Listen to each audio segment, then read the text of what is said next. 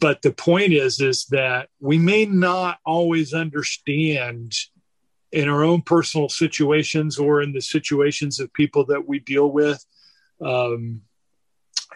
how God is working or, what his purposes are. But we can cling to the reality that God does have some all wise and good purpose for the evil and the suffering that we go through, especially as believers.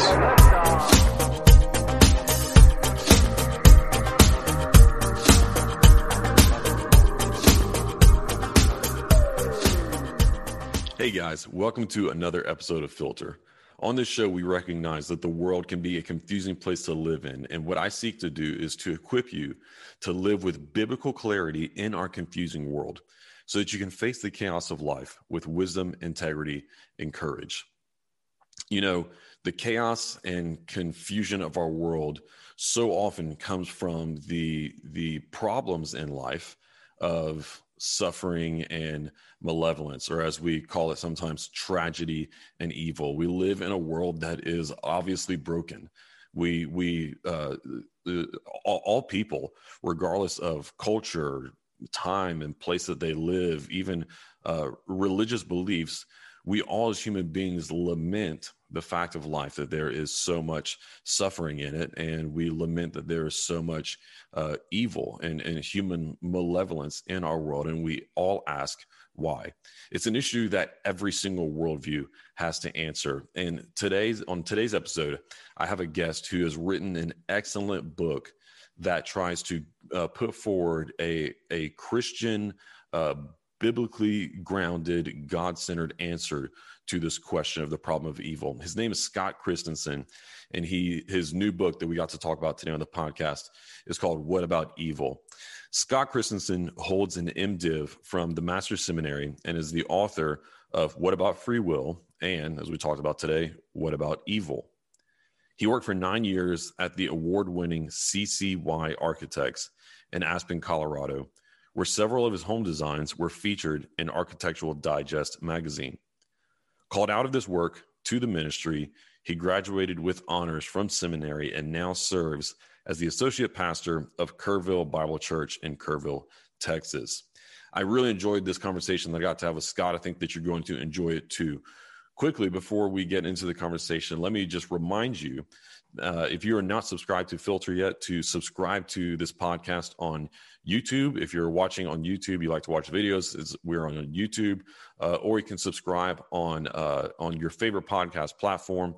We're on all podcast platforms, whether it is Apple, Spotify, Google, Anchor, or so on. You can find Filter and subscribe there so that you can get notifications and get all future episodes automatically in your podcast or YouTube homepage. Also, if you enjoy this video, you could really help us out by sharing it with somebody that somebody that you think would get a lot out of it. Too, share it with them. If you would also leave us a rating and review, that really helps us out a lot to get the word out to more people who can benefit from this message of biblical clarity in our confusing world.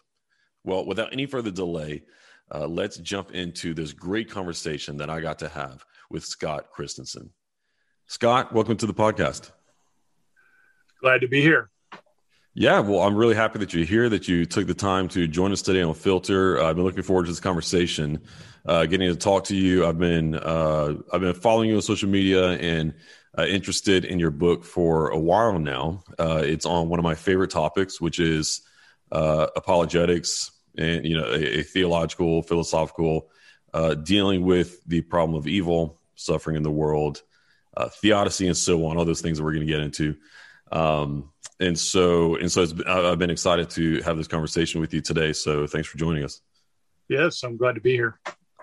Yeah. So let's start off by talking about what led to this book. What is it that interested you in the subject and led to you writing this book? What About Evil? Yeah, well, I never really wanted to write this book, but I wrote. My previous book was called What About Free Will? Mm-hmm. And and of course, questions about free will always intersect questions about the problem of evil, because they intersect issues of human responsibility, moral culpability, and divine culpability for evil, and so all those questions get intertwined. And so when I wrote the free will book, I had a couple of sections in that book dealing with the problem of evil in a cursory kind of way. I didn't go into great depth in it, but my editor at my publisher really liked what I had to say in the free will book, and so he had suggested that I write a whole book on the problem of evil. And I said, no, I do not want to do that. Yeah. I don't want to wade into a challenge, into the thorny issues involved there, especially as a new writer and whatnot. But so anyway, I really wanted to write a book on repentance. And but he said, well, do both. But I knew he really wanted me to write this book. And the more I thought about it, the more I saw the great need for it, especially considering that most treatments of the problem come from a decidedly Arminian or free will theist position. It's pretty much the standard response to the problem of evil among theologians and Christian apologists and whatnot. And there's not that many full-length Calvinist Reformed types of treatments of the topic, and so I felt like it was not being adequately addressed. And the other issue to me was, just looking at broader theological questions and the whole narrative of Scripture, to me, seemed integral to the question of how do we address the problem of evil. And most treatments of the problem of evil get kind of bogged down in some of the philosophical questions, and and they don't really look at the big picture. And so I really wanted to step back and look at the big picture of what is God doing in the world. And obviously evil is very pervasive in the world. And if God is truly sovereign, there's got to be a reason for that. What's going on? And so that was really at the heart of what I wanted to deal with. And so even though I deal with a lot of the typical questions that arise when dealing with the problem of evil, I really wanted to get to the heart of a theodicy that I thought was biblically rooted. Yeah, that's great, and I think that's important for us to do as Christians, that we understand and view the problem of evil through the lens of Scripture, and not just through the lens of a philosophy divided from or too separated from the light of God's Word. And so that we see it through, and even the philosophical issues we analyze through the lens of God's word and wisdom to us. We've already thrown around a lot of terms that might be new for some of our listeners, and really just the whole problem that we keep bringing up as a problem in the way that we're talking about it might be new to a lot of people. So tell us, what is the problem that you're trying to address in this book? Well, the problem of evil, as it is often called, is ages long problem. It really goes back to the garden, if you think about it. But it's always been raised throughout history. Greek philosophers raised this question even before the advent of Christianity and before Christ and so forth. But basically, it can be boiled down to what is called the trilemma, which is that if you have an all-powerful God who is also all good, right, omnipotent and omnibenevolent, and you have those two conditions that mark the God of the Bible, of Christianity, and yet there is evil in the world. Why is that? In other words, why would an all good God allow evil in the world, and an all powerful God? So the presence of evil seems to place in question either God's power or God's goodness. So if God is all good and there's evil in the world, then it seems that perhaps he's not powerful enough to prevent it or stop it from happening. Or conversely, if he's all powerful and has permitted evil to take place in the world, then perhaps he's not all good, because certainly in the assumption there's a glaring assumption there that God does not want evil in the world. And so that's kind of the starting place. And so the question is, why has God allowed evil in the world? And how do we defend the character of God? And that's really what the problem kind of boils down to. How can we defend as Christians a God who would either permit or even more strongly actually ordain evil to exist in this world, and still retain his sovereignty and his goodness? So that's the basic issue. And of course, it's plagued Christians and non-Christians alike for centuries, for millennia, really. And it's often called the Achilles heel of Christian apologetics, because it's the most common objection to Christianity. And so Christians really do have a burden to address this question, not just for the unbeliever and the skeptic, but for themselves, because it can be a source of great discouragement to the believer. It can, when you experience personal suffering yourself, those questions of why God are obviously pervasive in our lives. And at some point we beg for answers to the questions that it raises. And so what is unique about your approach to this problem and your approach in the book, What About Evil? Well, what is interesting, I think, about my approach is in recent years, it has not been very popular to offer a positive reason for why God either permits or ordains evil in the world. And this is really technically known as a theodicy. And there's some technical terms there, because you have this word theodicy, which comes from the Greek word theos, and dike for justify.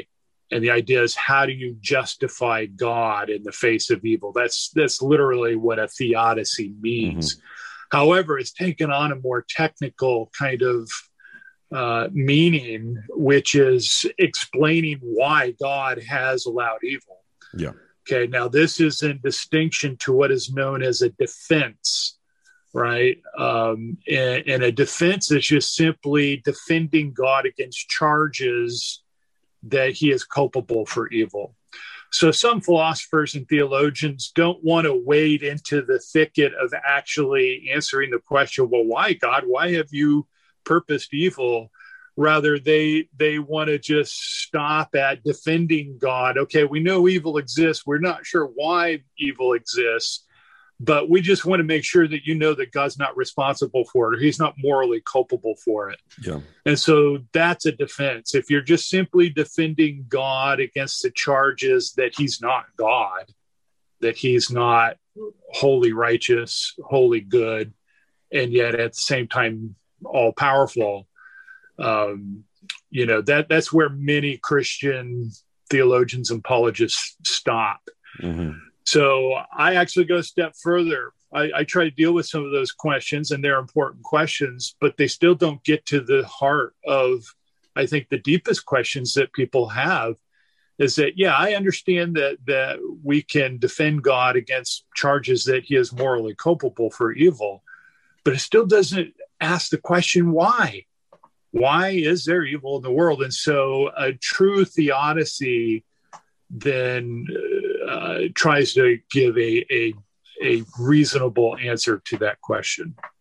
And so that's what I try to do in my book. Yeah, excellent. And that is no easy task. No, it's not. So in attempting to give an answer, a positive answer, give a theodicy as you defined, where do you start? Well, I think you have to start, first of all, with who God is. I don't think you can even get to the question of evil until you understand who God is and what it is that he is doing in the world. And so I think, we have a tendency to domesticate God to our liking.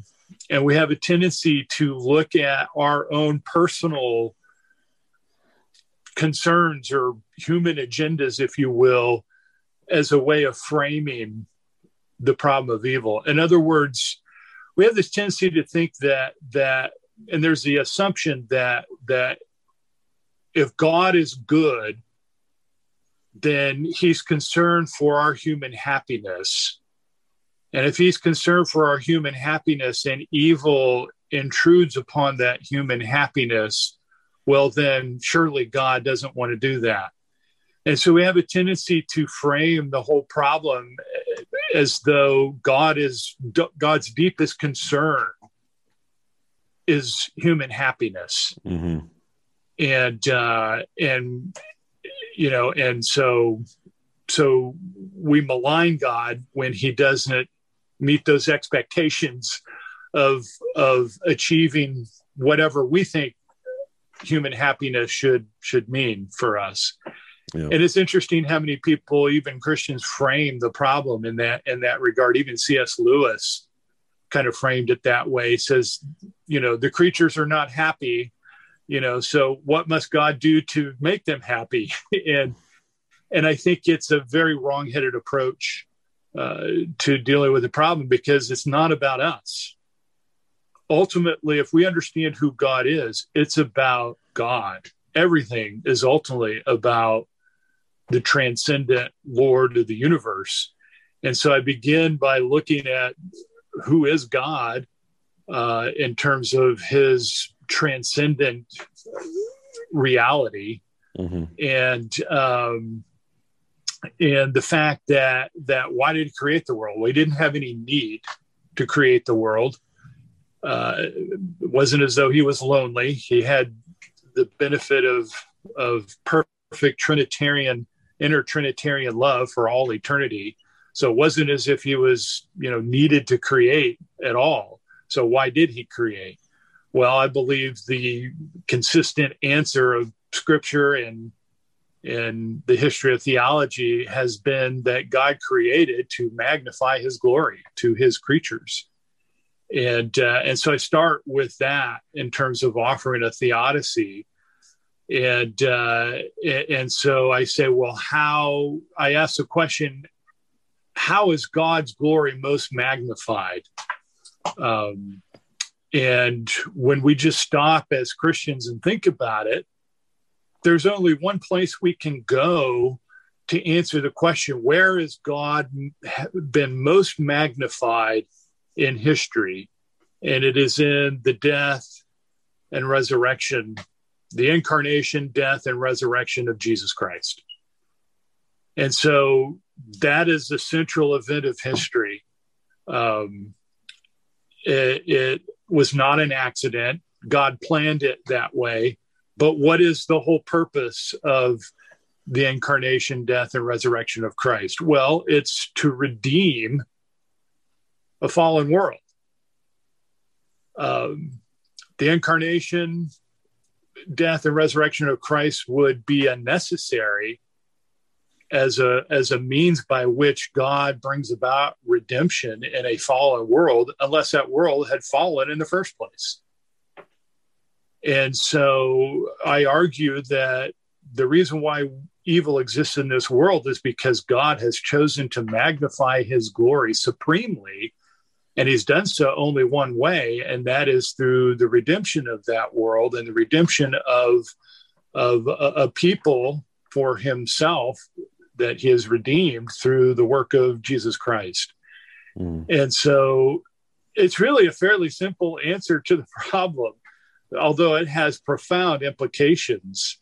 But to me, it helps frame the whole narrative of Scripture and what God is doing in history. And that the presence of evil cries out for some kind of redress. It cries out for redemption. And that's precisely what God has done, I believe, in creating conditions in the world where the fall of Adam and Eve would take place, where the arch villain Satan would enter into the scene and wreak all kinds of havoc, so that it would create conditions for the only one who is capable of redeeming such a corrupted world, in the person of Christ, the second person of the Trinity, who took on human flesh, died and rose again as an atoning sacrifice to purchase for God a people that he would redeem for his own glory, and then to reverse the whole curse that came upon the creation as a result of Adam and Eve's sin, and the full consummation of the kingdom of God that will take place ultimately in the new heavens and the new earth. Yeah. And so the narrative Scripture is the theodicy of the Bible, I believe. Yeah. And it's the whole storyline of redemption. And I believe it's beautiful and it's powerful. And what I suggest in my book is that we would never have a sense of the greatness of God's glory and the supreme manner in which he magnified it unless he had purposed evil to be in this world, because we could not see the glories of redemption without it. It would be unnecessary. And so I basically say, the storyline of Scripture is not a flat line, right? There's a massive crisis that thrusts the world into the depths of depravity and despair and misery and suffering and pain and all of that.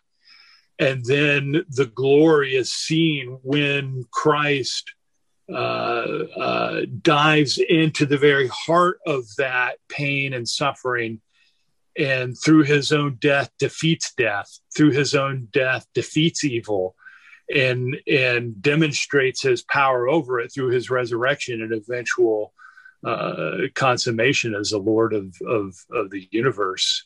And it's the story of the powerful hero, of the great and awesome protagonist. And so that when we look at the person of Christ and we look at what he did, there's no greater way that God could magnify his glory than through that kind of a story. Yeah. Yeah. So since God is sovereign and since he desires above all else to magnify his glory, he allows evil in the world. And so it's by starting with this right foundation about who God is that we then can make sense of the presence of evil and suffering in the world, and in a way that is truly grounded in what Scripture presents to us, right? And not just philosophy separated from the light of God's word. One thing I'm hearing is a theme that I think is very present and has implications for all of Christian apologetics, which is that so often defending the faith is really just about telling people who God actually is. Yes. I recently had Andy Bannister on the podcast, and he's an apologist who works with he focuses mainly on working with atheism and then Islam. And in both cases, he brought this up as well, how so often whenever he's talking to somebody and they'll tell him, I don't believe in God, for example, he'll say, well, tell me who you don't believe in. Yeah. and then say, well, actually, I don't believe in that either. And here's the things that I do believe. And the same is so true when it comes to dealing with the problem of evil, is that we've got to start with, well, tell me about the kind of God that you don't believe in because of evil. And then let me tell you about who the Bible actually presents to us, right? Because it makes such profound differences. Yes. What's the difference, or is there a difference between the argument that you're making and the greater good argument? Yeah, so the greater good argument, which for your listeners, we should probably explain what that is. Please. There's different approaches to the problem of evil, and one that I think has great promise is called the greater good theodicy, or the greater good defense. And the idea is simply this, that God purposes or ordains evil so that he would bring about a greater good from that evil that otherwise could not occur unless the evils connected to those goods had precipitated them, if you will. So, for example, you could say courage is a great virtue, but how does one develop the good, the good of courage, unless you have some crisis that you must face and overcome with courage, right? Which usually implies some kind of evil connected to it, whether it be natural evil, for example, in, the unfortunate, from our perspective, unfortunate occurrences that are the result of living in a fallen world, or whether they're a result of facing up against moral evil, right?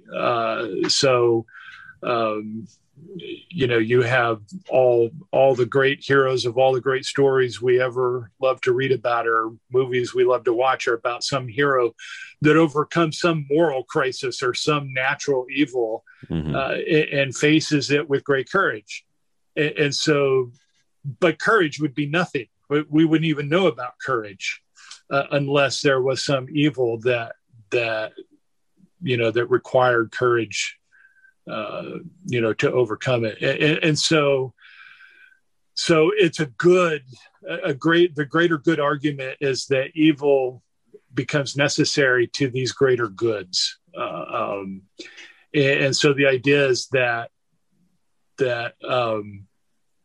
yes, there could be good without evil, but there are certain goods that we could never get unless there was the presence of evil. And so that's the greater good argument, real basically. And so my theodicy is really a variation or a subspecies, if you will, of the broader greater good argument. It's a form of a greater good argument. I call it the greater glory theodicy because it's specifically focused on the notion that a theodicy is that by which God is most glorified. And so it's less of a focus on the greater goods. There's still those greater goods, especially for us, for the redeemed. But the real focus isn't upon the goods that we receive in the face of evil. It's really the glory that God receives, and it is through his glory that we receive those goods.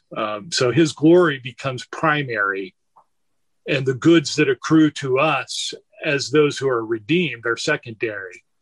And it also helps us understand another question, which is, not all people are redeemed, right? So how is there any greater good for those who are condemned eternally to hell? And that's an important question that Christians need to answer. And so again, this dismisses this notion that God created us specifically to achieve happiness on our part, right? Because not everybody gets the happy ending. Only the redeemed get the happy ending. And so we have to grapple with the fact that it's not ultimately about our happiness. It's ultimately about God's glory.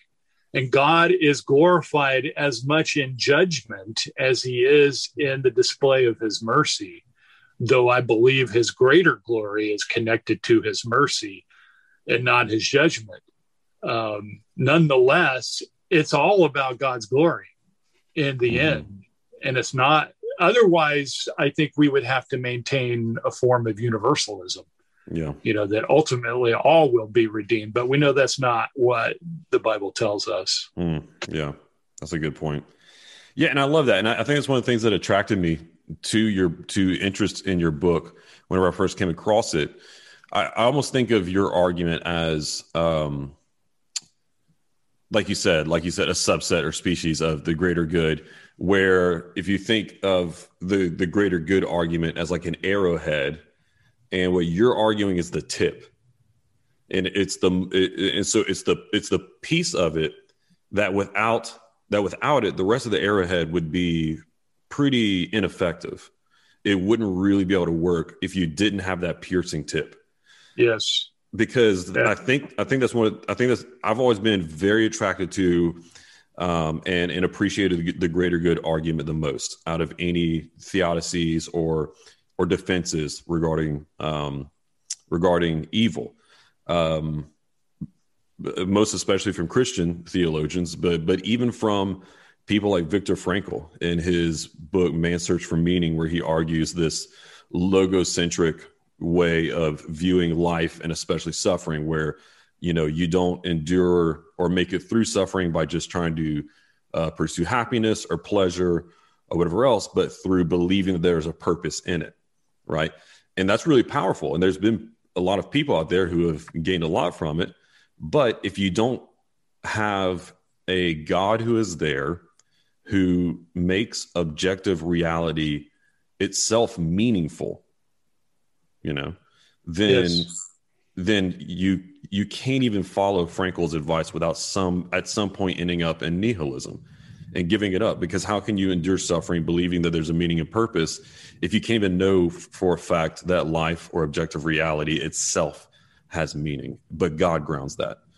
And I think, and so that's where I see your argument as coming in and really filling in that piece that can then make the rest of the greater good defenses and so on a lot more solid and be held together in something that you can truly trust in, as well as prioritize it. Because I think sometimes the greater good argument can start to become a little person-centric rather than God-centric, which is what your greater glory argument does. Yes. Yeah. And it's, it's decidedly trying to frame all the questions about evil and theodicy in a very God-centered manner, which is how we should approach all of life and all of theology. Every aspect of how we think about reality, as you say, needs to be centered back on, once again, who is God and what is he doing in the world? Yeah. And so when we start there and we keep our focus on the person of Christ and what he has done as a reflection of the God that he is, and the Trinitarian nature of God's existence, completely frames how we think about everything. And so theology proper is so critical, which is why most systematic theologies start there, because it's how we frame the way we think about everything else. Yeah. So this might be opening a can of worms, but we've both talked a few times now about, and you've said several times, God purposing or ordaining evil, right? And so listeners might be, by hearing this, for a lot of them, this being new, and starting to realize the implications of what you're saying, and asking themselves, wait, is he saying that God is sovereign over evil and actually in control of evil? I think that's a new topic, or I'm sorry, a new thought for a lot of people. So can you answer that question? Is God sovereign over evil? Yes, absolutely. Because if God is not sovereign over evil, if he does not have full control over what occurs and what doesn't occur, then you have to say, well, then where does evil come from ultimately? And I'm not saying that that means God is the immediate cause of evil. And these are some of the questions that I deal with in the book. Nonetheless, God has providentially ensured that all evil that occurs in the world does take place. And so we have to grapple with that question. If God is not in control, then something else is. What is it? And then you end up with some kind of a dualistic worldview where you're pitting good and evil against one another, and they're in this perpetual battle, and hopefully good in the end will win. Well, that's a misframing of reality. The fact is God is sovereign over good and evil. And I think an important place in Scripture to make that argument is really in the book of Isaiah. I think it's worth looking at a couple of interesting passages that I deal with at length in my book. One is in Isaiah 46, and God is speaking. He says, remember, this is Isaiah 46:9. He says, remember the former things long past, for I am God and there is no other. I am God and there is no one like me. And it's interesting that he's framing what he's about to say from the position of God's uniqueness as the transcendent God of all, really. That's what he's saying. He is saying, I am uniquely transcendent. You can't compare me to anything else. You can't even think in categories of, you can't place me in any category. I am so unique that I stand in a category all by myself. And so he frames everything he's getting ready to say with this amazing transcendent view of himself as he reveals himself to us. So he goes on to say, declaring the end from the beginning and from ancient times, things which have not been done, saying, my purpose will be established and I will accomplish all my good pleasure. Calling a bird of prey from the east and the man of my purpose from a far country. Truly I have spoken, and I will bring it to pass. I have planned it. Surely I will do it.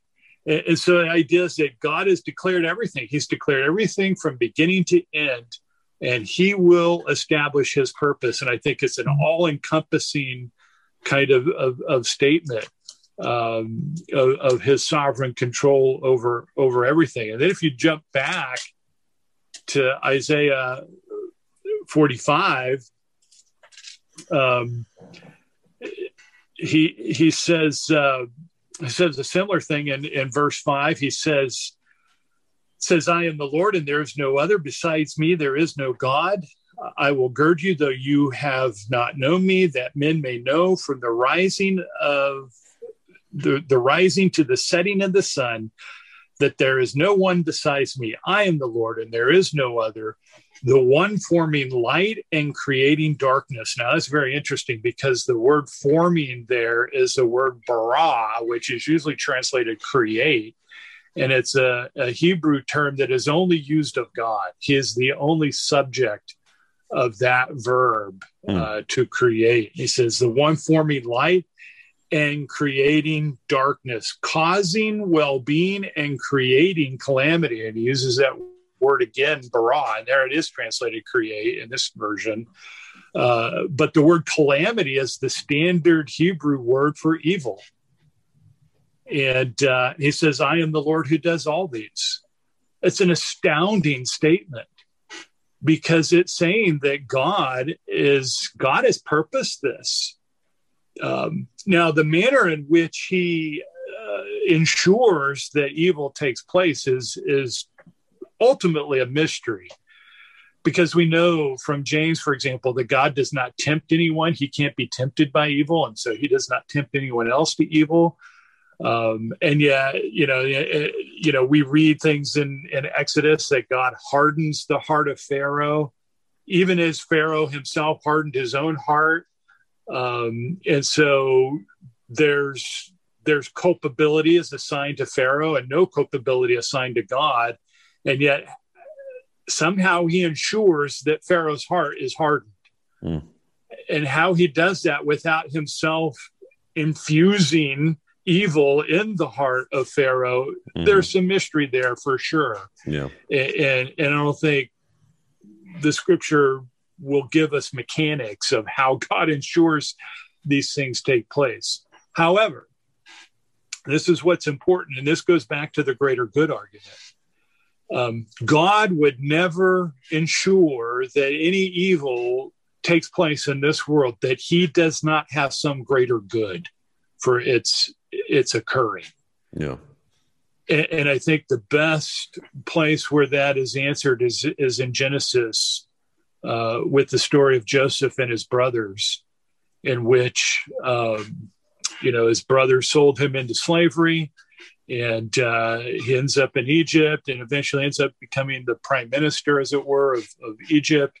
And his brothers have this meeting with him, and they're trembling in their boots, and they recognize their own culpability, and they're afraid that now he's got the power to ensure their deaths, if you will. And they admit their own moral culpability of having sold him into slavery. But what's interesting in in Genesis 46, Joseph says, "It wasn't you that sent me here, but God sent me here." In other words, it wasn't ultimately you that decided that I was going to be sold into slavery. Yes, you did. And from your perspective, you were culpable, and you really are culpable for this action. But the reality is that God intended it to happen all along. And then he frames all of that in Genesis 50:20, when he says, what you meant for evil, God meant for good. And so that is a remarkable verse, because it shows that what humans meant in the same event for evil, God, in his transcendent, mysterious providence and benevolence and goodness, can mean that same event for some good. So that God always has some good purpose for the occurrence of evil. Now, we may not know what that is. Yeah. And God is not obligated in any way to reveal all the reasons why any particular occurrence of evil may occur. But we do have to know that he would not ordain any evil to occur unless he had some supremely good and wise reason for it to occur. Yeah, one of the places in scripture that I always go to is on this question or issue is those two verses in Acts chapter 2 and Acts chapter 4. Slightly different context, but each of them say something very similar, which is essentially that that God had ordained he had planned, foreknew the crucifixion of Christ. And it was carried out by the hands of lawless men, is the way that Peter says it in Acts chapter 2. Yes, in one sense, you could look at and say, what is the most evil thing that has ever occurred in the history of the world? We think of things like the Holocaust and, the deaths of millions and millions of people at the hands of dictators like, Mao and Stalin and people like that. But the reality is that the most evil event in the history of the world is the death of the most innocent man in the world, which is Jesus Christ. And, and so, Peter in his sermon in Acts 2 says, men of Israel, to these words, Jesus the Nazarene, a man attested to you by God with miracles and wonders and signs which God performed through him in your midst. In other words, they knew exactly who he was, who he claimed to be.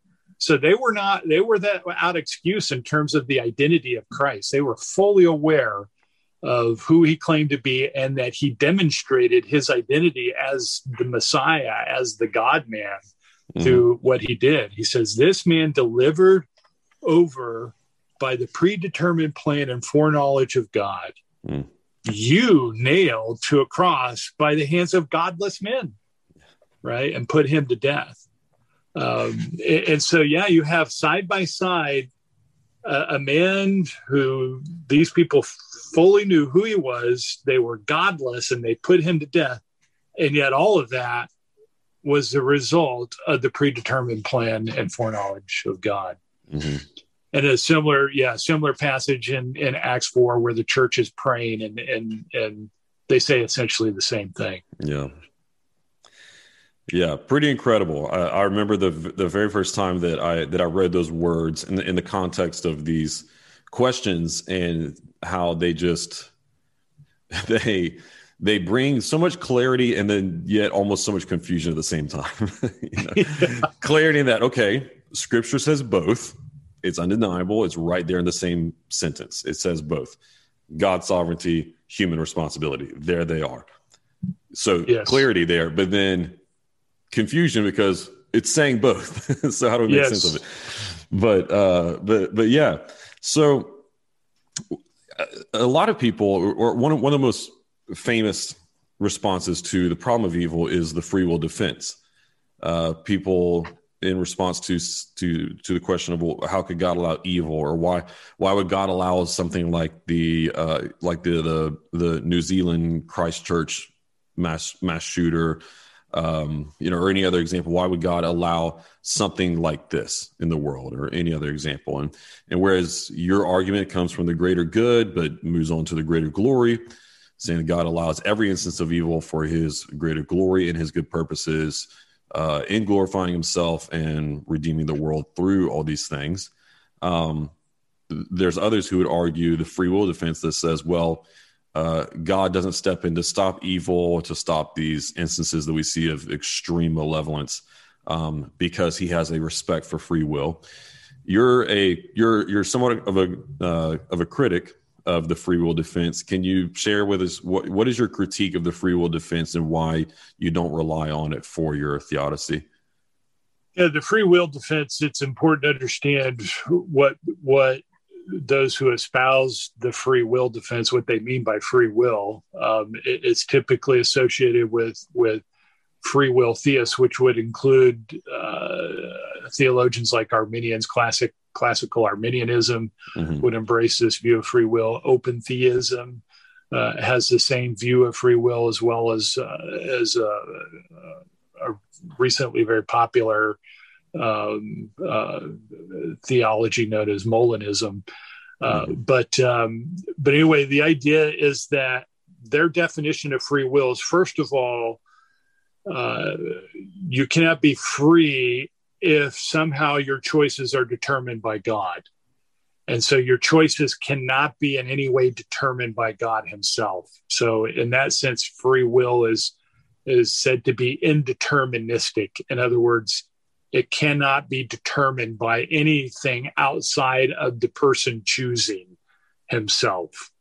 Okay, so there's an independence, if you will, between humans and God. There's no direct connection between God determining, like we just saw in Acts chapter 2, God predetermined that these godless men would kill Christ, right? So you have trouble answering that passage or dealing with that passage, because you have to say, no, these godless people were not in any way predetermined. They freely made this choice apart from any determination on God's part. And then, so that's the one plank of this of what is known as libertarian free will. That's a technical definition of it. And then that's the first plank of it, that it's indeterministic. It cannot be determined by God. There's other things in there too, but the second plank is that you could have always chose otherwise, and you could have done so equally. So if you're standing at a fork in the road, you could have chosen A or B, and you could have done so equally. And so you're only free if your choices are undetermined and you have the ability to choose otherwise. And so those are the two planks of libertarian freedom. And some have said that what is important about that is that in order for good to have any value, in other words, in order for you to have any value to your good choices or to have any kind of moral responsibility for those choices, you have to have had the equal ability to have chosen evil. Okay. And so when God created the world, he wanted to preserve this valuable thing called free will, defined in those ways that I've just defined them. Mm-hmm. And so in order for God to get any good out of this world, he has to risk that his creatures might choose evil. Okay. And so, but there's lots of problems with that. And one of the main problems is, okay, well, does God have such free will? In other words, in order for God to achieve some good, must he have the equal ability to choose evil? Well, of course not. We know that God has no ability to make an evil choice, right? And so anything that God does must have some good and wise purpose flowing from his own all-wise and all-good character. And so it's not even possible that God could do evil. And yet, do we not praise him for all the good that he does? Well, of course. And we don't, we're not somehow feeling like God is constrained somehow because he can't choose evil. And so if God doesn't have this valuable thing called free will, then why is it so valuable supposedly for human beings if God doesn't have it? And another way of looking at it is, will the redeemed have this free will in heaven? In other words, all of the good that we see connected with, the eternal kingdom, and the new heavens and new earth for the redeemed, will this still be some valuable thing for them? Well, of course not. So if it's not valuable in the eternal state, has no value whatsoever, then why is it somehow valuable in this corrupted world that we live in? Surely God could create conditions where evil was not a possibility. And so yeah, there's a whole host of problems with this free will defense. Another huge problem for the Christian, especially for our Arminians, is if God has foreknowledge of all future events, then is it possible that we can change God's previous knowledge of those events by our choices so that he couldn't know what we're going to choose? And if libertarian free will is true, then God couldn't know what our choices would be. Otherwise, we wouldn't have the power to make an alternative choice. Because if God already knows that you're going to wake up at 9:07 tomorrow morning, is it possible that you can fool God and wake up at 9:10? Yeah. And so there's the foreknowledge problem that this view has to grapple with. And so ultimately, I don't think free will is a good answer to the problem of evil. And besides that, it doesn't really get to the heart of the issues, because all free will theists believe that God does have the power to prevent or stop evil, but he doesn't, supposedly to preserve their freedom. But we do know of instances where God does stop it. And so why doesn't he always stop it? Yeah. And so they have difficulty answering those kinds of questions. Yeah. Yeah. It's for those same reasons that you laid out, that I've never found the free will defense to be very satisfying, because it's reasonable. It sounds reasonable, at least on the surface. But then you stop, and then you think about just specific examples of tragedy and malevolence in our world, and say, well, really, that's why? Yeah. Like you said, it's not very satisfying, not nearly as much as the greater good or greater glory arguments. Well, let's talk about something, well, on the same subject, but shifting gears just a little bit from, the very heady theological and philosophical issues to talking about this. What is the Christian's responsibility in light of everything we've been talking about? What is the Christian's responsibility in light of evil and suffering in our world? Well, yeah, that's a good question. I think when your theology is focused on the supremacy of the God that we believe in, and that everything is done for his glory, and that everything that unfolds in this world is not ultimately pointless or senseless or gratuitous, even though we may look at certain evils that take place in this world. We look at something like the Holocaust and we say, this is senseless evil. This is pointless. What good purpose could possibly come from this? And we don't know. We don't know all the answers to that question. I believe I provided a broad answer to that question. And I think the Holocaust really, is a picture of the depths of evil and depravity and the darkness to which the crisis of evil has taken the world.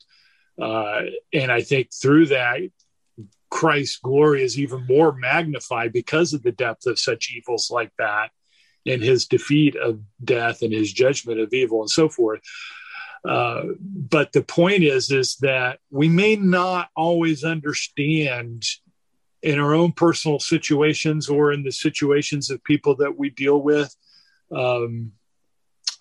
how God is working or, what his purposes are. But we can cling to the reality that God does have some all wise and good purpose for the evil and the suffering that we go through, especially as believers. We have a man in our church right now who is suffering from COVID. He's in his 40s. He's a doctor, and he's hanging. His life is hanging by a thread right now. He's on a ventilator, and things do not look good for him. He's got a wonderful young wife and 2 young children. And, our church, people in our church are asking, why? What is going on? Why this? In some sense, you can understand somebody who's older, who has comorbidities and that sort of thing, dying of COVID. But why this young person with young children and so much going for him and so much life ahead of him? We can't answer those kinds of questions. But what we can answer, what we can cling to, is that we know that God is good. We know that he is all good and that he causes all things, as Romans 8:28 tells us. He causes all things, not just the good things, but even the things from our perspective that are evil. He causes both the good and the bad, the good and the evil, to work together for good, for those who love him and are called according to his purpose. And I don't understand everything that's going on in our world right now. And I don't understand all the pain and suffering that we have to face in terms of specific reasons for why this specific evil has occurred. But I do know this. I do know that in the face of that, the one thing that I can cling to is my God, because he is all wise, he is all good, and he is all sovereign. And if he is not any of those things, then what hope do I have? Yeah. Where am I going to turn? There is no other place that I could turn. And it doesn't make sense out of everything, but it does bring peace and comfort to my heart to know that I have a God who knows what he's doing. Yeah. And has a good and wise purpose for all that transpires, even though I may not understand it. I think Christians don't get it. A lot of times they don't get that reality, and they have not immersed themselves in the wonder and the glory of who God is. And it's not always an easy, Jesus said, in this world, you will have trouble, right? He didn't say that we're going to have a trouble-free life as Christians. He goes, in this world, you will have trouble, but take heart. I have overcome the world. He isn't offering a full-blown theodicy there, but I think he is hinting at the fact that he's got this thing under control. He's got a purpose. He's got a plan, and we have to trust him. And nothing drives us to trust Christ more than when we face great tragedy and evil. And it's precisely the thing that God wants us to do. When we come into those situations, he is driving us to cling to him all the more tighter. Mm-hmm. And that's the hope we need to give to a world that is cast into the throes of pain and suffering. Yeah.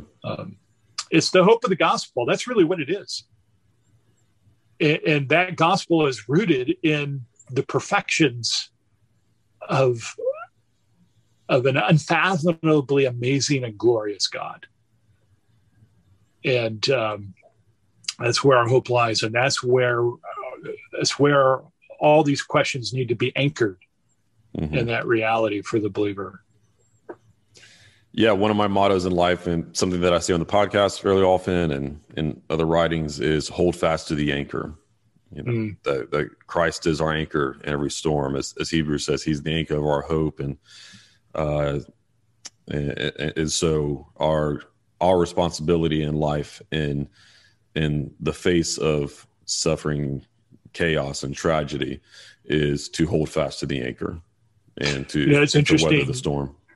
It's interesting you should use that word anchor. I heard somebody say the other day, and it was in a sermon. I assumed that it was based on genuine research, because I never heard this before. But he had said that in the ancient catacombs, where the Christians escaped suffering from the Romans and whatnot in the first century, that the most common symbol that was found in those catacombs was not a cross, but an anchor. And the image being exactly what we're saying, that in the face of pain and suffering, in the face of persecution, their anchor was Christ. And so they use that image of an anchor, when you're being tossed to and fro upon the waves of pain and suffering and persecution and evil that afflicts us every day. Our anchor is Christ, and we hold firm to that anchor. And I think it's an amazing reminder of where our focus needs to be. Absolutely. Well, I think that's a great place to start to tie a knot on this conversation. We could go into so many other issues and nuances of this topic, but I think there's no better place to find our conclusion than, like you're saying, in the gospel and in the person of Christ. Before we go, can you tell us how, if people are interested in connecting with you, following you, and so on, can you tell people how to find you? Yeah, I'm on Twitter and Facebook. I can't remember my handle. I think my handle on Twitter is at Pastor Scott C. And then Facebook, you can just look up Scott Christensen. You should be able to find me there. So yeah, those would be the main places to find me. Or you can check out our church website, which is kerrvillebible.org. People can look there and find some messages that I've done. So we do a pastor's podcast there that you can find those podcasts on that website. And but that would be the best place. Great. Awesome. And then your book, What About Evil?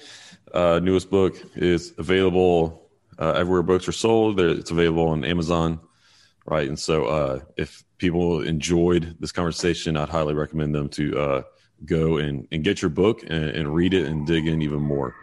It'll certainly be worth their time.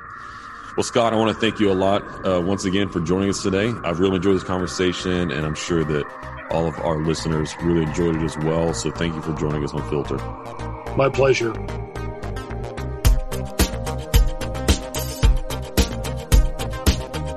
Thanks for listening. I hope this episode provided you with biblical clarity to live with confidence in our confusing world. If you enjoyed this episode and you'd like to help support the podcast, please share it with others, post about it on social media, or leave a rating and review. To catch up the latest from me, you can go to my website, aaronchamp.com. While you're there, subscribe to my newsletter so that you can be updated anytime I share new content. You can also follow me on Facebook, Instagram, and Twitter at Aaron M. Champ. Thanks again, and I'll see you next time. Until then, hold fast to the